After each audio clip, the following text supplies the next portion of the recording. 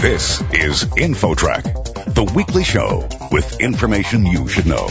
Here's what's happening on this week's show. There's a secret to persuading others. It's about getting them in the right frame of mind before you ask them to do something. We'll hear from a marketing expert. When I find myself being persuaded, I'm saying to myself, what did the persuader do immediately before delivering their message? Then, computers are getting smarter every year. Will the time come when they start to replace medical doctors in diagnosing illness? We'll have the story. Doctors versus computers. You know, in reality, as we think about how computers are being incorporated into our lives, you could see a future where computers are augmenting physicians. Those two interviews and more are coming your way on this week's show. Stick around. InfoTrack begins right after this.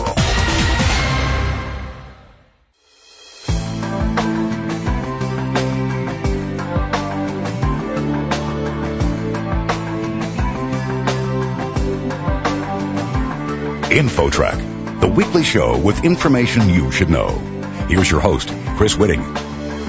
Whether you realize it or not, advertisers, salespeople, and others are constantly trying to persuade you. Our next guest is a real expert in the field. He's a social psychologist and best-selling author, Dr. Robert Cialdini.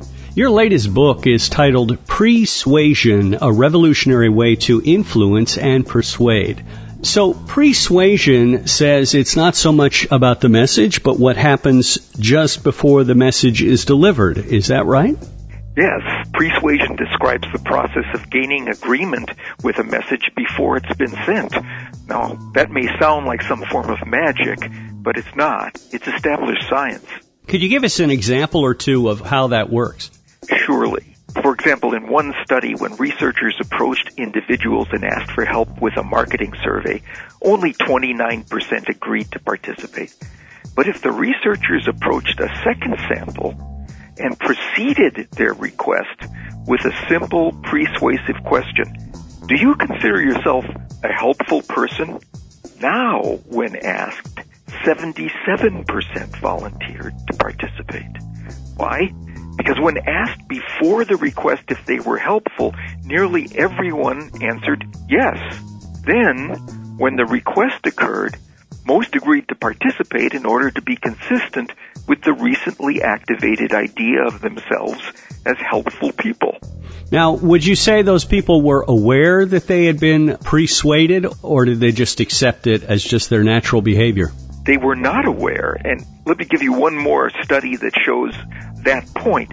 On a furniture store, an online furniture store website, the researchers sent visitors to a landing page that had either fluffy clouds in the background or coins.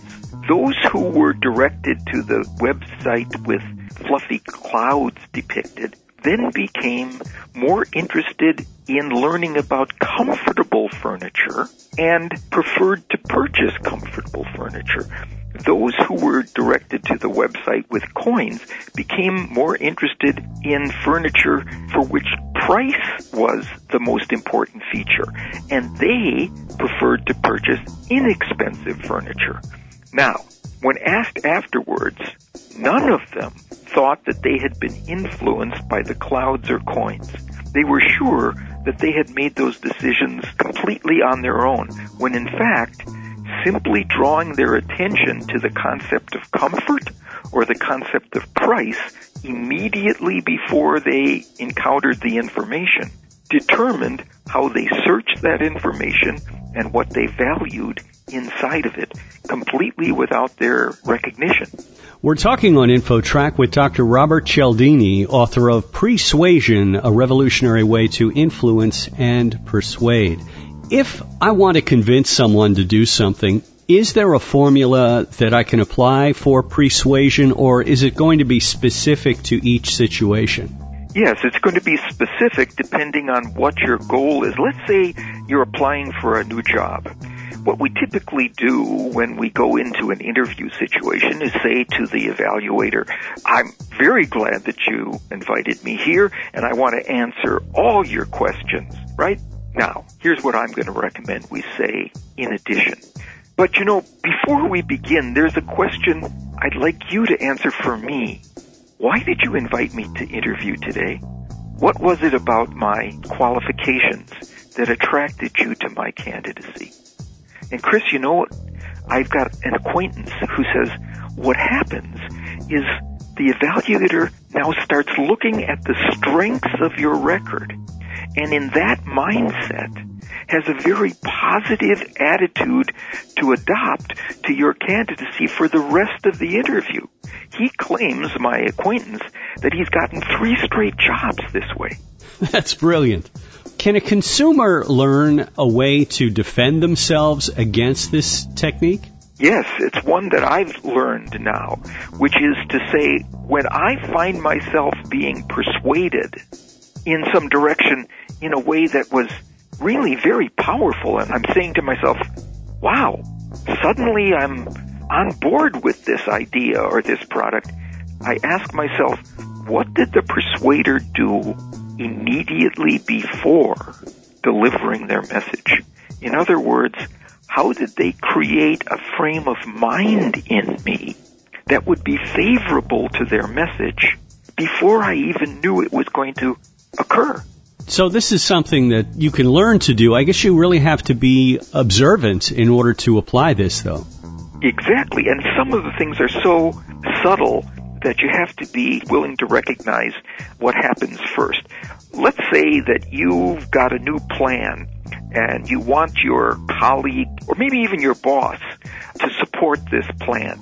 Typically what we do is to show the boss the outline or the blueprint or the draft of our idea and ask for his or her opinion, right? That's a mistake.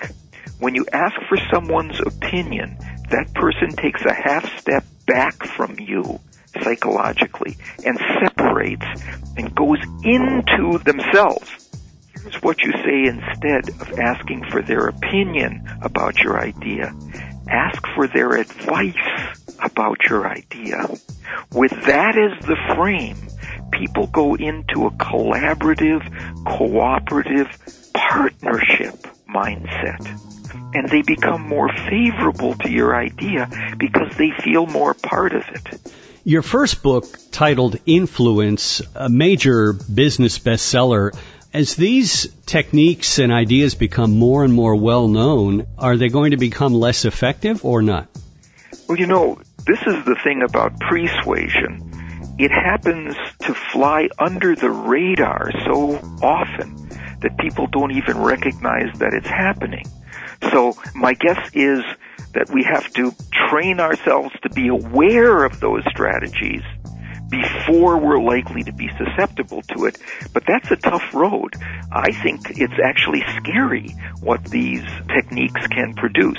So we have to insist that people inside our organizations only use these strategies in ethical ways. Yeah, you mentioned in your book examples in history where these techniques have been used. One that's a little amusing is about the introduction of the Volkswagen Bug. Can you share that with us? Back in the late 1950s, early 1960s, the U.S. car buyer was interested in great big boat-like automobiles. And then the Volkswagen organization came into the country with this little oddly shaped bug of a car, completely against the way that we were buying cars in those days. And their advertising agency did something brilliant to get people's attention to the value of a Volkswagen, the reliability, the economy, the availability of parts that they had in a network of dealers and so on. They began each of their ads by saying something you would never expect an advertiser to say. For example, we're ugly, but we get you there.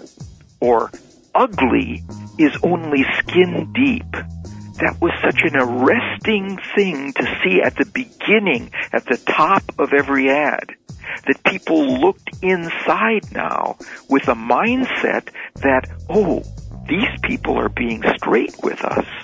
This is an honest broker of information. I can believe the next thing that they say. And that advertising campaign is rated as the single greatest advertising campaign of all time in the United States. It cracked the U.S. market for compact cars. Well, as we wrap this up, Bob, I'm wondering if you have any last words for our listeners in terms of how they can be aware that they are being persuaded and perhaps protect themselves against it. I'm going to repeat something I said a little bit earlier, and that is, with persuasion, the traction, the leverage that the persuader gets over us is not in the message itself. It's in the moment before they deliver their message. So our attention has to be shifted to that moment to be sure that we're being treated ethically there.